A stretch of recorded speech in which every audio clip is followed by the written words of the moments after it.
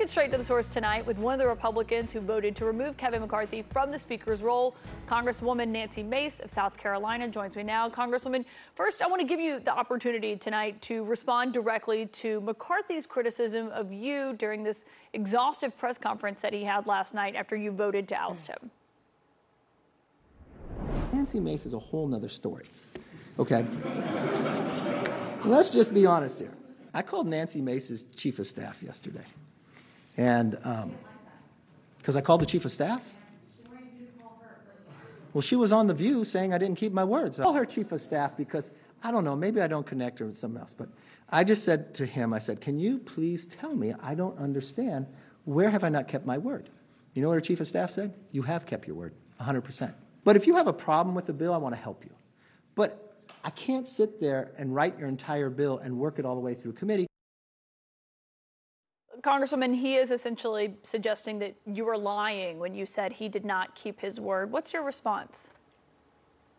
Well, number one, I would like to know why he called my staff rather than talk to me directly. And I'm very familiar with how to write a bill. Women in Congress can draft, write, file, and pass legislation. And so the facts are on our side. I was very public about what kind of deals and negotiations and legislation that he would back and support me on throughout the entirety of this year. That's all a matter of public record, including the timing of those pieces of legislation.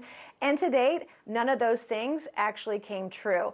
And so my focus today is to focus on the future, to focus on the opportunity here that we have as a party, as a country, to come together and find a speaker who will tell the truth, find a speaker who will be honest and keep their word, because you can't tell conservatives one thing, tell moderates another, tell Democrats something else.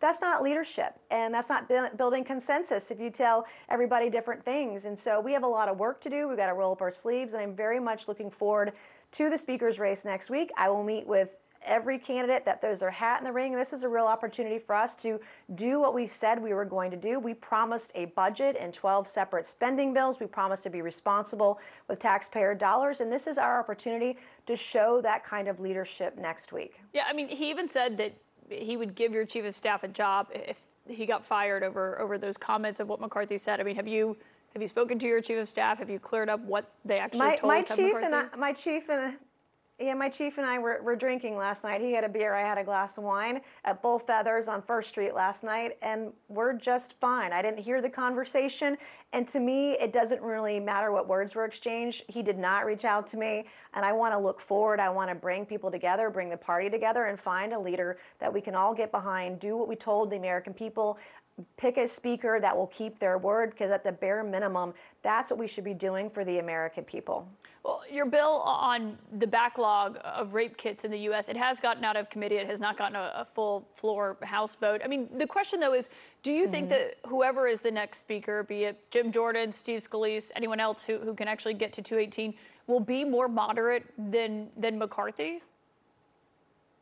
I think that the most important thing is that we get someone who's going to be honest, who will keep their word. And if we say we're going to follow the law, there's a law from 1974, the Budget Impact and Control Act, that says we're supposed to have a budget. We're supposed to have 12 separate up or down spending bills. That's good for the country. It's also good for both sides of the aisle, because leadership will often, as you know, Kaitlan, they skirt the law. They do these CRs and the omnibuses. They don't want to give the power back to the people. A select few, the most powerful, have all the say. And they take that power away from the people when they avoid the law, when they avoid doing those spending bills. When we do those bills, they're vetted through committee. They're vetted with amendments. Both sides get to have a say in the amendment process before they're voted on. You have time to read them. And it's a full House process. That is how the Constitution works, and it's good for everybody. And that's not an unreasonable sort of ask. And I'm, of course, advocating for women's issues. I'm advocating for responsible governance and oversight, things that make a lot of sense to everybody on both sides of the aisle. Yeah, because of your vote, are you concerned that you'll be expelled from the Republican conference or kicked off your committees? Well, it's certainly the 8 of us that voted this way. I mean, if you want to have the gavel, if you want to move forward united, you're going to need our votes. And I think if we look backward and punish people based on their principles, that's only going to further divide our conference. We have a lot of work to do. We promised the American people we would deliver results, and we need to do that. I don't judge my colleagues for their votes or for what their values are or their principles are. And I've always said, Kaitlan, I've said it on your show, I am willing to work with anyone who's willing to work with me, period. So you're not worried about it? And that means moving the ball forward. I am not today. I mean, they can do what they want to do. I've been in a lot of fights. I was the first woman to graduate from the Citadel, the Military College of South Carolina. I am not afraid of standing on principle and my values. And I will say, Kaitlan, the establishment is coming after me. I've had a lot of threats about my fundraising. I'm asking people to go to my website at nancymace.org to help me to show their support, because there are folks that are coming after me tonight. I'm glad you brought that up, because back in January, when there were the marathon votes for Kevin McCarthy to get this job, he was fighting to take the gavel. This is something that you said. Matt Gaetz is a fraud. Every time he voted against Kevin McCarthy last week, he sent out a fundraising email.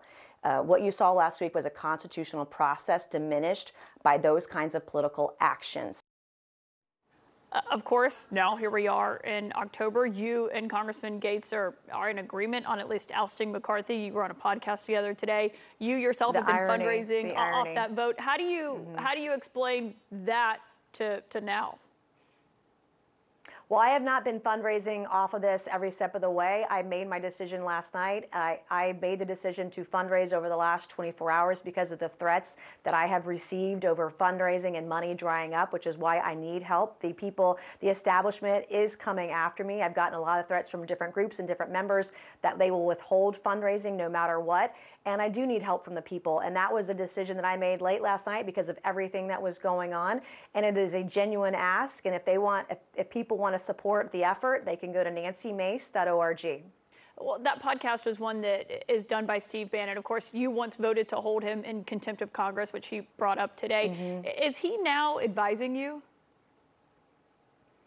No, nobody. I mean, I have consultants, but he is not one of them. I often will make my decisions on my own volition. I don't take pressure from the outside world or outside groups generally. I'm not beholden to anyone anywhere, not in D.C. I'm only beholden to the people. And I make decisions on legislation, on votes, generally on my own. But overall, when you look at what you were saying in January, if someone looks at what you said then, what you say now, and if a critic says that you're being hypocritical of that, how do you respond to them? I'm taking it from all sides right now. And because of the threats that I've been receiving over the last couple of weeks, it finally reached a point last night where I was like, you know what? I'm going to let people that know that I need help and communicate that. This was not a calculated decision. This was a decision based on the threats that I've been receiving in the last 3 or so weeks from fellow members, from different groups around Washington and around the country. And I got to stand up and defend myself, defend my vote. And it takes money to do that. And people can help me if they go to nancymace.org. So you don't think it's hypocritical that you criticized someone like the congressman for fundraising off of his fight against McCarthy back in January, but you're fundraising off of after casting your vote last night to boot McCarthy from his job? I waited until after that vote. Some people might call it that. I'm calling it the truth and what is actually going on. And this was not a politically calculated decision. I didn't make this vote for political reasons. I did it out of principle because I felt this is the right move for the country. I want us to follow the law. I want us to be responsible with spending. But that has come, I have learned in a very raw way over the last 24 hours that comes with severe consequences. Are you getting a lot of backlash for that vote? I am getting backlash from everywhere right now, but I'm also getting a lot of support. But, you know, I've had folks call and hang up on me today. I've been cursed out. Someone dropped an F-bomb on me when I made the vote last night. You could hear the gasp on the floor for standing up for what I believe in. But I've learned in a very lonely way that standing up for principle can also sometimes be a little painful and quite lonely. I've learned that very quickly in the last 24 hours. When it comes to who is going to be the next speaker, one thing that we've heard from some members, Republicans, is that they want to reform this whole motion to vacate, that it can be one vote, as we saw, to move to oust the speaker. Do you think that should stay a House rule?